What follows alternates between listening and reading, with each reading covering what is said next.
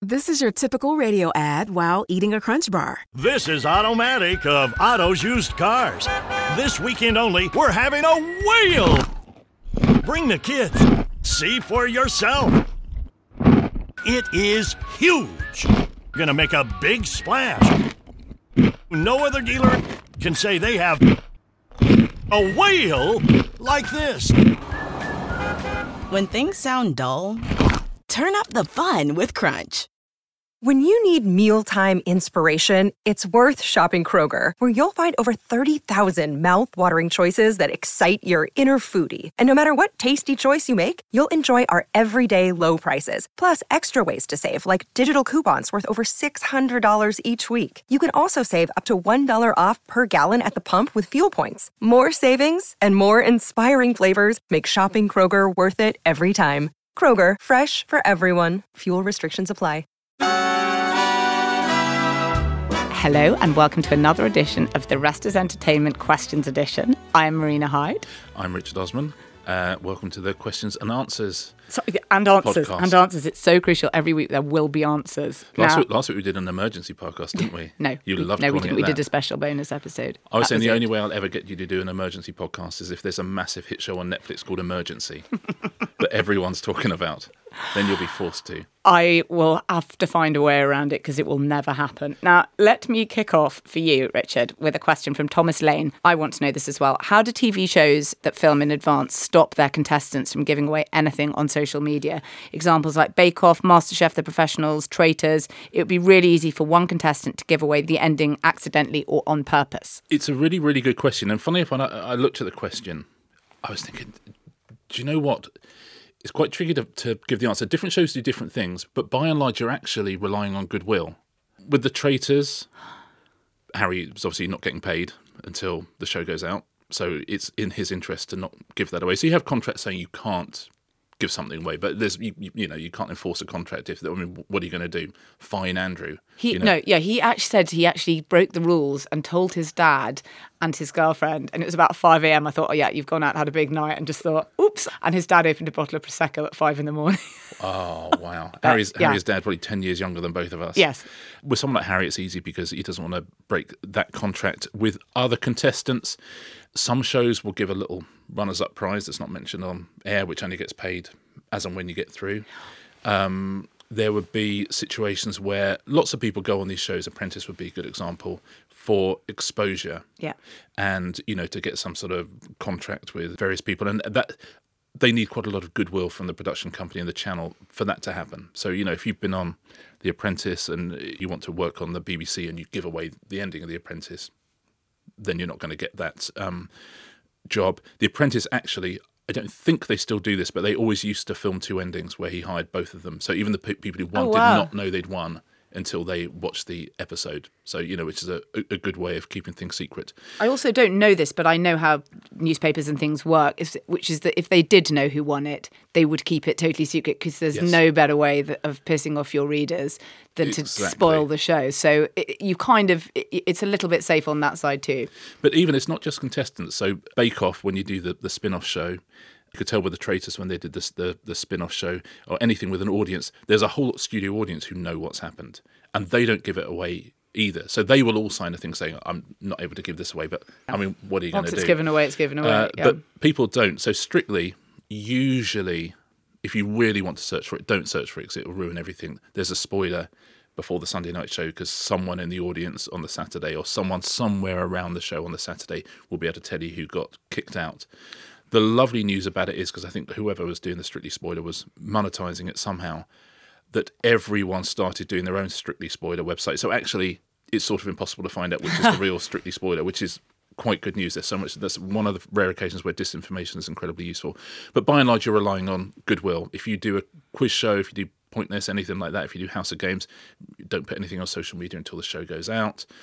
If there's ever a big celebrity show on and you want to know who wins, just go on Twitter and see who's tweeted saying, yeah, I'm on Dancing on Ice tonight. Hope you guys can catch it, because they're only saying that if they won. But by and large, honestly, usually it's just sort of goodwill and everyone plays the game and plays fair. And if you look after people properly on shows and if they've enjoyed themselves, then they will do that. But it's a great question. That's quite heartwarming. I have a question for you, Marina. Very good. Kathy Clugston says, radio is a form of entertainment that is often left out of discussions. That is very true. Its demise has often been predicted, but it somehow survives. I wondered what your thoughts were on the future of linear radio given the podcast explosion. The podcast explosion. The emergency podcast explosion. Well, this is very interesting because linear radio is far from dead. People don't want it to be dead, for a start. 12% of the BBC's entire consumption happens in cars. Wow. It's extraordinary. People are listening to the radio in cars. Funnily enough, 85% of BBC TV consumption is completely linear. Yeah, which is, again, like huge, one of the mistakes people often make when they're talking about media is to imagine that they are representative. And just because you like to get lots of podcasts or you like to watch everything on Catch Up, most people don't. But we're talking about radio. So to go back to that, people actually want what's called a sort of lean back experience. People like turning on their radio in the car. A podcast is an act of choice. And you may think, right, I'm going to go and walk the dog. I want to listen to a specific podcast. Please make it this one. Or when you have The Great Rest is Stable. To be fair, if anyone heard that, they are actually listening. They maybe already doing it. Already they did. Maybe already doing it. The worst people to advertise to are people who are already enjoying your product. Yes, yeah. I must get the hang of this, mustn't I, Richard? But people want to sort of lean back and they want to be able to turn on the radio in the kitchen and have something happen. Linear radio is what happens when you're doing something else. It happens in the background if you're doing something else. And people have a lot of time in their lives when they are sort of having to do other things and they'd quite like to just be able to switch something on and a channel or whatever to be happening.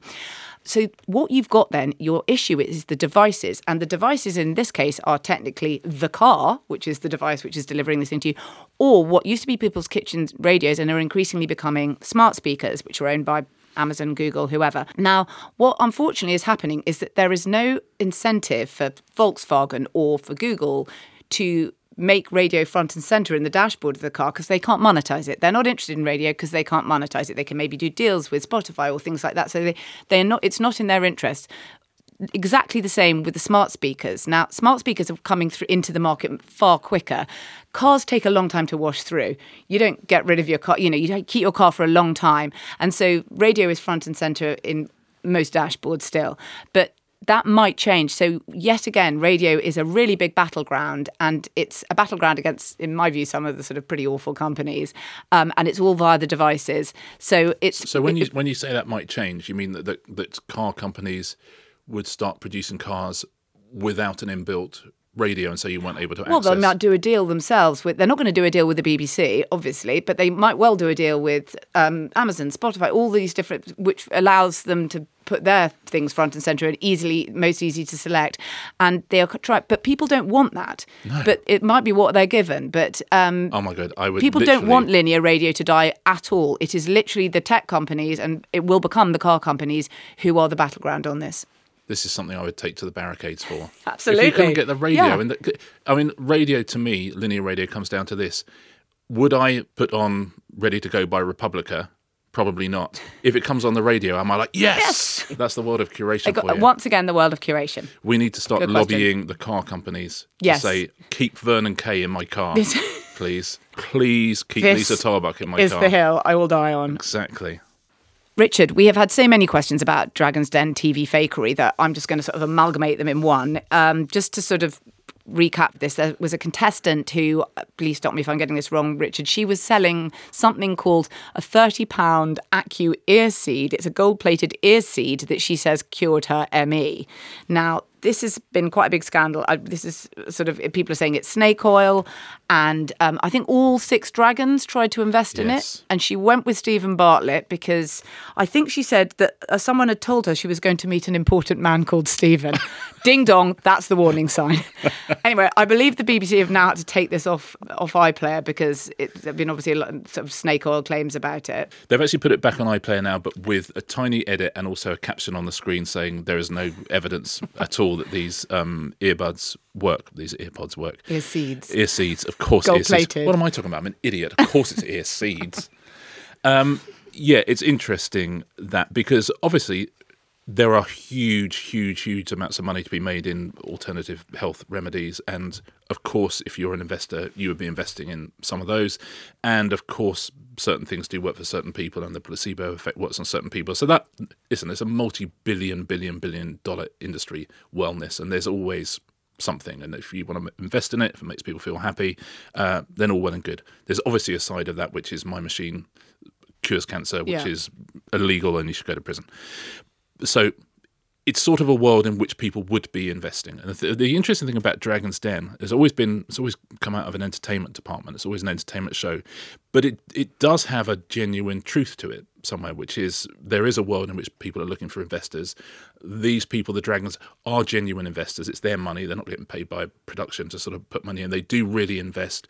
After the show, of course, there's more due diligence and there's lots of deals break down, but lots of deals also go through.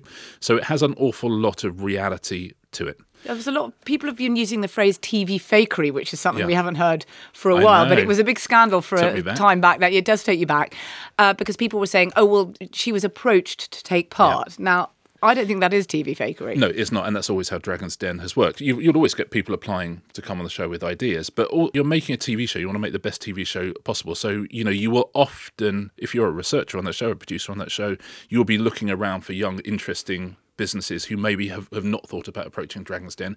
You approach them. You say, look, would you be interested in coming on the show? Are you looking for investment? At what sort of level? You have conversations with them. Most of them will say, this is not for us. But some of them will say, actually, this is. You could go through a Whole Foods market and you see there's a marshmallow brand and you think, oh, give them a ring. That's an interesting thing. So, it's not TV fakery. It's never, lots of people do apply, but equally you wouldn't be doing your job properly if you weren't looking for interesting businesses. No one is coming along with a fake business. That doesn't exist. No one is coming along and trying to con people. All the businesses there are real people, real entrepreneurs, and they're pitching to real people. So I've never had a problem with that. I did a few documentaries about Dragon's Den, about the sort of biggest successes they'd ever have, and it was genuinely such a heartwarming experience. You're talking to the entrepreneurs who had real businesses, real stories, and the money had really, really helped them grow. Talking to the Dragons who took it very, very, very seriously. And so, I think it's a pretty solid show, Dragon's Den. As to whether they should have these ear seeds, it's tricky because definitely people making ear seeds are going out looking for investment. That's for sure. And Dragon's Den is a show that hopefully shows what real investment is like. But I do think the BBC probably has to get out of the ear seed game. I think probably it does. And listen, when all the peer-reviewed papers are in and ear seeds are proven, then of course leave it to Gwyneth Paltrow. I just think that there shouldn't be a crossover. I think so. I think if something's on the BBC, it does give it a certain veneer of respectability. This is one thing in however many shows. Yeah. This is not. It's interesting talking about telefakery in general because that seems like such a tame scandal looking back on it. This is back in the sort of around 2010. The Blue Peter Cat was the big one about. Oh my God, Blair Grylls goes in a hotel, and it seems like we've dined out on these stories for weeks, and then it's now like after the sort of political shocks of 2016, you now feel like saying, but wait, the guy who presents US Apprentice, right? He becomes president. So you go back and you look at all these really tame stories and think, I mean, do I really care? But because of that, you will notice that in the UK version of The Traitors, you have to see them leaving the castle in these black Land Rovers every night and then driving back in the morning.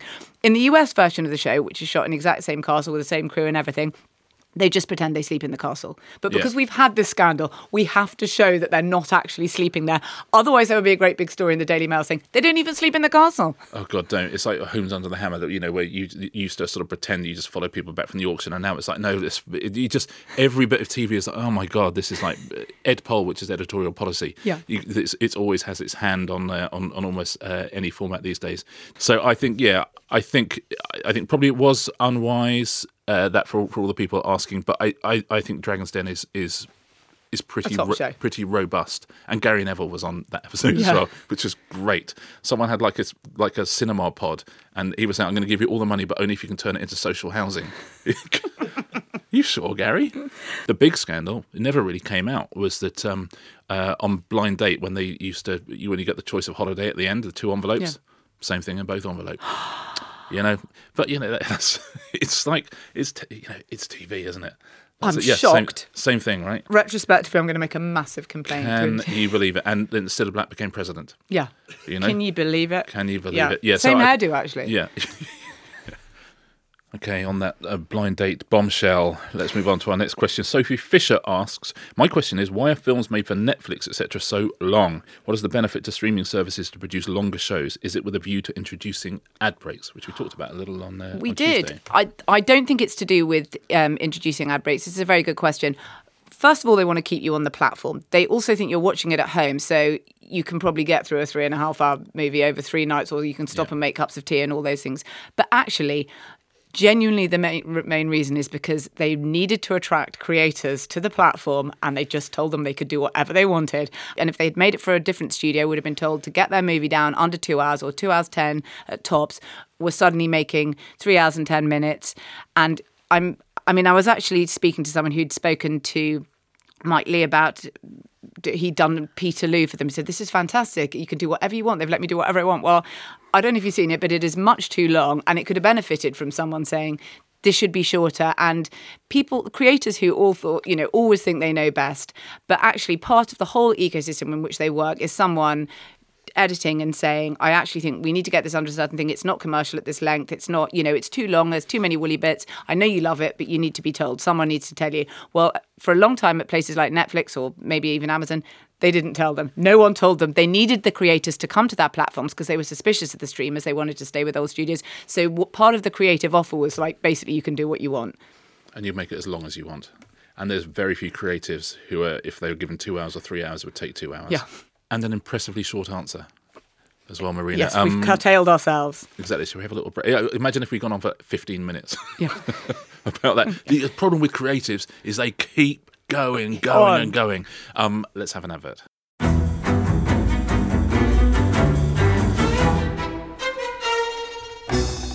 I'm Anthony Scaramucci, former White House Director of Communications and Wall Street financier. And I'm Katty Kay, US Special Correspondent for BBC Studios. I've been covering American politics for almost 3 decades. Welcome to The Rest is Politics US, brought to you by Goalhanger. Go on, tell us, were those donations you made, like Obama in 2008, was that idealism? Were you hoping to get something out of these campaigns that would serve your own business interests, for example? So I think this will either make this podcast incredibly successful, Katty, or people will be horrified and they'll shut it off right now because I'm going to be very real with you. The Obama donation, I had gone to law school with President Obama. We were not classmates. I was a few years ahead of him. It was 2007. He was then Senator Obama. I had a check in my breast pocket. I went over to the senator. I said, Senator, you and I didn't really know each other in law school, but I'm about to hand you a big check. Can I lie to my friends and tell them that you and I knew each other in law school? Well, Obama looks at me, had the best smile in American politics since Jack Kennedy. Forever. Yeah, he lights up. He looks at me and says, I'll tell you what, if you double the amount of the check, we'll take it back to Hawaii. Okay. And I looked at him. I said, you're done. I had another check in my pocket. I ripped it up. I doubled the amount of the check. And I'm going to tell you right now, I've been to more White House Christmas parties during the Obama administration than the Trump administration. In this pivotal year for the United States, democracy, and world affairs, Britain's biggest podcast, The Rest is Politics, is launching stateside. Uncovering secrets from inside the Biden and Trump inner circles and how they shape the world's most important economy, but also the global economy too. New episodes are released every Friday morning. Just search The Rest is Politics US wherever you get your podcasts.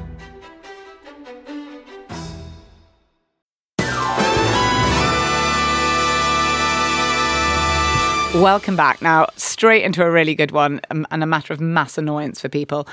Leanne Rhodes says, why do so many programmes have a preview of what's coming up before the start of the show and coming up after the break? It infuriates me. Likewise, Leanne. Sometimes they show up so much, I don't even need to watch the programme and I turn over. Leanne, thank you. From me, thank you from everybody for asking that question. It drives me absolutely up the wall. Those shows where the first minute is, this is what you're about to see in the next bit. And then even then, like halfway through that bit, there'll be like another bit coming up. It'll be the one good line in the whole show, by the way. And by the time it comes, like you've heard it 3 times. You've heard it at the beginning, you've heard it halfway through, you've heard it just after the advert break as well. They do it on property renovation shows. That's the thing. It drives...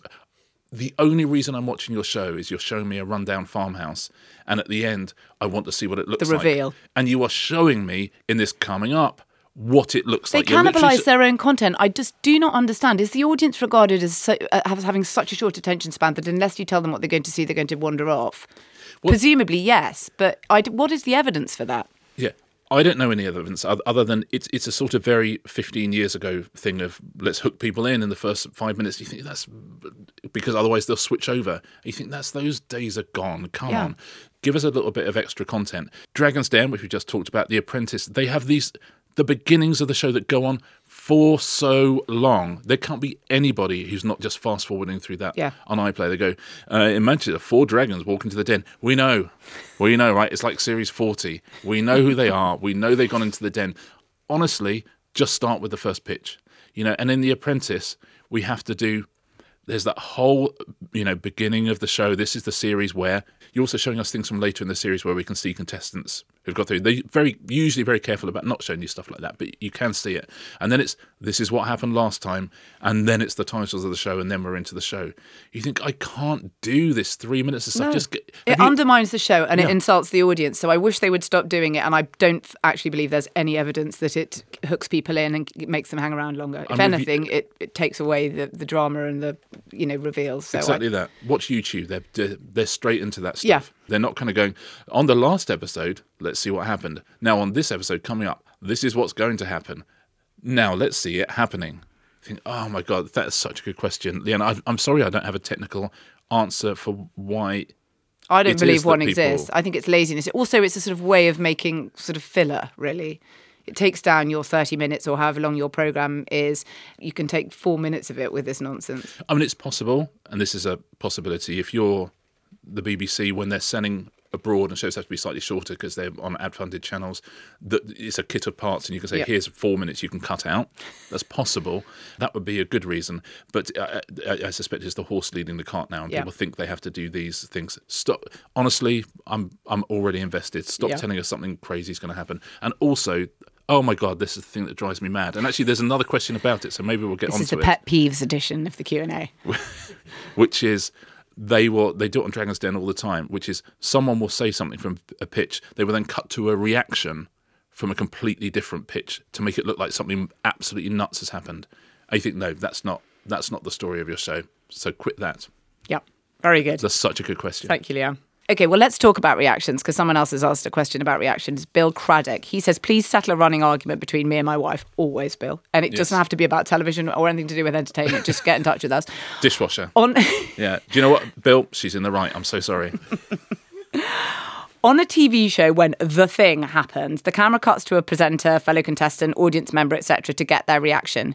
Is this a true reaction, or is someone editing the footage to splice in reactions from other incidents, even in the case of the presenter, kind of stock reactions on a held tape, a tape that you might already have? Anything with Greg Wallace in is the pinnacle of this, suggests Bill. I mean, anything with Greg Wallace in is the pinnacle of anything. It's a really good question. By and large, you try and avoid that. As I was just saying, on the start of Dragon's Den, when they're sort of giving you an idea of what's going to happen. They constantly do it. It's different bits from different episodes, and that drives me mad. If you're doing something like a panel show, so in a panel show, there's millions of edits because, someone's talking, someone else is talking, you've got cameras on everybody. So, in the edit, you've got all the different, you've got the feeds from all the different cameras. We used to call it a quad split. We probably don't anymore. So what, a quad? A quad split. So you have okay. 4 I see. different things, so which is what a vision mixer would usually use. And someone does a joke, and you want to come out there and come in slightly later. So they do that joke. You then have to do a sound edit, and someone says something directly after, so you haven't got the immediate reaction of someone laughing.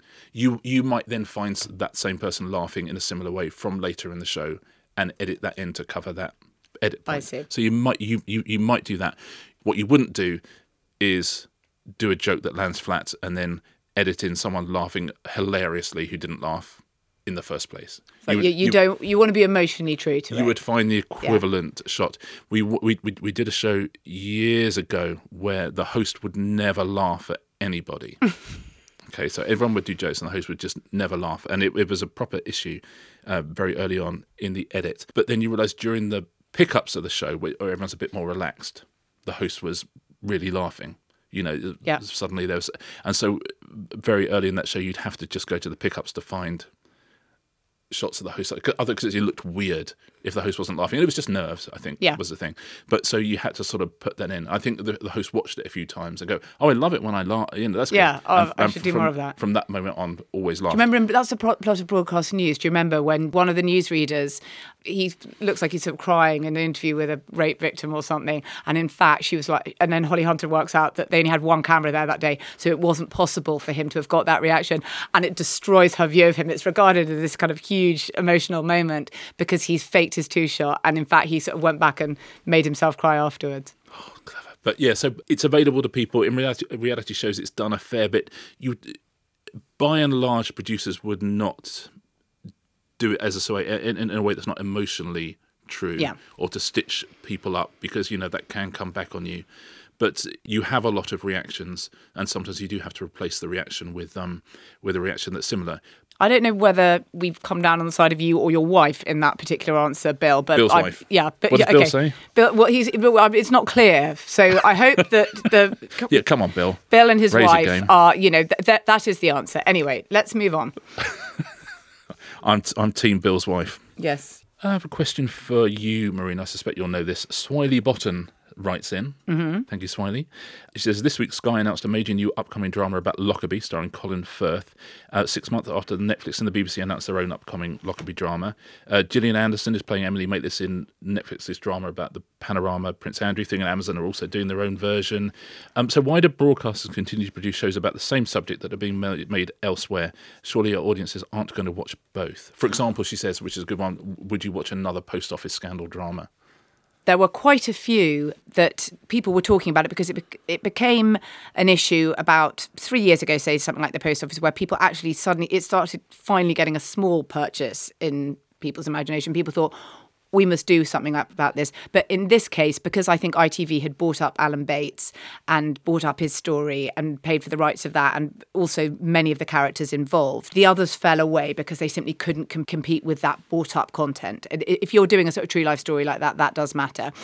It's really quite interesting. Saying that people won't watch two, I mean, people sadly do watch two. And it's almost, you remember there with the Fire Festival, the sort of thing that went completely wrong. I think Hulu had a documentary, maybe Netflix had a documentary. People watch both. And there's an awful lot of things where people will watch the same thing. And it's slightly what we've been talking about before, that kind of algorithmic thing that serves you up the same sort of content. Customers who like this also like. And so people don't regard it. Once they've invested a certain amount, they might find out that other people have a similar project or a project in the same space, but they've invested a lot of money and, they have to believe that theirs will be better.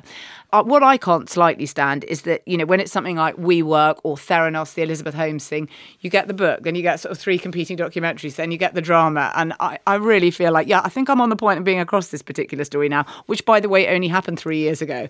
So that I don't like that particular vogue for things at the moment, but it can really spur you on. I remember I've talked to Stephen Frears about this, and he said that when he was directing Dangerous Liaisons, Milos Forman, who he had Oscars for Amadeus, One Flew Over the Cuckoo's Nest, and he was making a film called Valmont, which was coming out really quickly behind them, and in fact should have come out before, but they said to him, how quickly can you start? And he said, Tuesday? And they were like, great, as long as you can get it out before Milos's film, then you're good to go. And he did, for me it's the far superior film. But sometimes there's a play that's been out, and in fact Dangerous Liaisons was a play, and it becomes a sort of cultural moment, and people think, I want to bring this to the screen, or I want to bring this to TV, and it becomes a race. But it's interesting, people do watch 2 of the same, and that's something we can see. But I'm not crazy about the vogue for repetition of it all. And is it a thing where studios or streamers don't want to blink first, where it's a massive game of bluff and they've already sunk enough money in that they want the other they want the other project to disappear? And they've got big names involved. For example, in the Newsnight, the Prince Andrew interview, they've got big names involved in both of those productions, and they're going to do both. But as I say, the market suggests that people will watch both. It's like when they had the Hatton Garden Heist, and there's like 4 movies. Yeah. I think I've watched all of them. There was something, when the Rebecca Vardy and Colleen Rooney thing came out, which, by the way, was brilliant as a real-life court battle that you could follow every day. I had no interest in sort of seeing it on TV, and I didn't watch it, but I was asked by 4 different people to write that. 4 different producers asked me to write the drama of that, and to each of them I said, funny enough, I was working on something in a slightly similar tangentially related space. But I also felt it was great as it existed in real life. And I think Channel 4 did one and it sort of fell away. And it's because, if something's in our culture, then 30 people will be pitching that. I mean, they really will. But I would say that with TV shows all the time. When someone says, "I've got an idea," you think, but if it's an idea that's about something current, every single company will be. It's like Traitors. Every single company has pitched their version of Mafia or Wink Murder or whatever you want to call it. Every single company has done it, and it's been on a number of times. Well, speaking of pitching, I really want to ask this one to you, Richard, because it's from Harry Salmon, and he's 12. So he, in my view, is a future format king. Hey, Harry. He comes with a question to you, and it is, how easy is it to pitch an idea for a quiz show to a TV channel? Can you share any tips for creating one? That's a very, very good question. Our thing has always been with quiz shows. There are two types of quiz shows, ones that are fun to play and ones that are fun to watch. And what I would do, if you have an idea for a quiz, and it's always, Harry, it's thinking, do I want to give away a lot of money, or do I want to start with 10 contestants and find the cleverest person? So work out what that basic structure is, and then just come up with a series of rounds. And you do that just by getting your friends together, write a few questions. Whenever we do a quiz, we just play it again and again and again and again. And every time you play it, you have a different little idea, and that can change things. So keep playing it, keep playing it, keep playing it. If you have a great one, and that's to show that people enjoy playing. So afterwards, say to your friends, did you enjoy playing that? And if they all said yes, but also that people enjoyed watching, so have people along just watching the audience and say, was that exciting for you? And if you get to the stage where people enjoy playing it and people enjoyed watching it, then you just have to go pitch it to a TV channel, which at the age of 12 is going to be hard, Harry. I'll tell you that. But in the world of YouTube and stuff, you can film your own things these days. And if it's compelling and if it's interesting and people love watching it, then more and more people will start watching it, and then TV channels will start getting interested. Were you thinking of things like this at his age? I'm afraid I was. Yes. Did you have an exercise book where you wrote them all down and think, I did. I always loved it because I love sport, and I love the idea with sport that you have all these different formats, like, the FA Cup is a knockout. Yeah. So you have to start with 128 teams. Then it's 64, then it's 32. So I knew all that.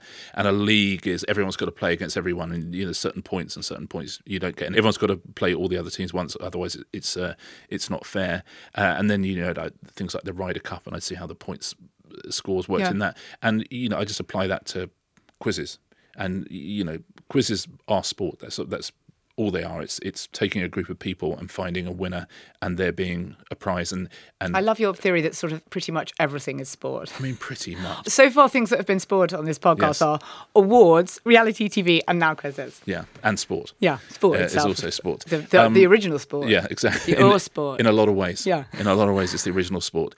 So, something that has a little bit of jeopardy, a little bit of excitement. William G. Stewart, who was a great quizmaster and quiz producer, he used to present 15 to 1. This is very good about questions, and anyone who's doing a pub quiz or anything like that, this is useful. They say when you hear the answer to a question, you should either say, "Yeah, I knew that," or you should say, "Oh, I didn't know that." And if you get that in every question, then you're laughing. But just play, and hone, and have fun with it, Harry. That's a great question, and good luck as well. Yeah. Thank you so much for listening again. Are we done? I think we are. But please keep your questions coming in because they're so good. I mean, there are so many brilliant ones. The email address is therestisentertainment@gmail.com, and we are here every week, so please keep asking. And we'll be back on Tuesday for a regular episode talking about all sorts of stuff. I think we might talk a little bit about Channel 4 because there's big news coming out of Channel 4 this week, and we'll have a proper chat about what's happening there and what might happen in the future, but lots of other stuff as well. Yes, we might also talk about Mr. Beast. That's coming down the slipway, let me tell you. Anyway, thank you so much for joining us. See you next time.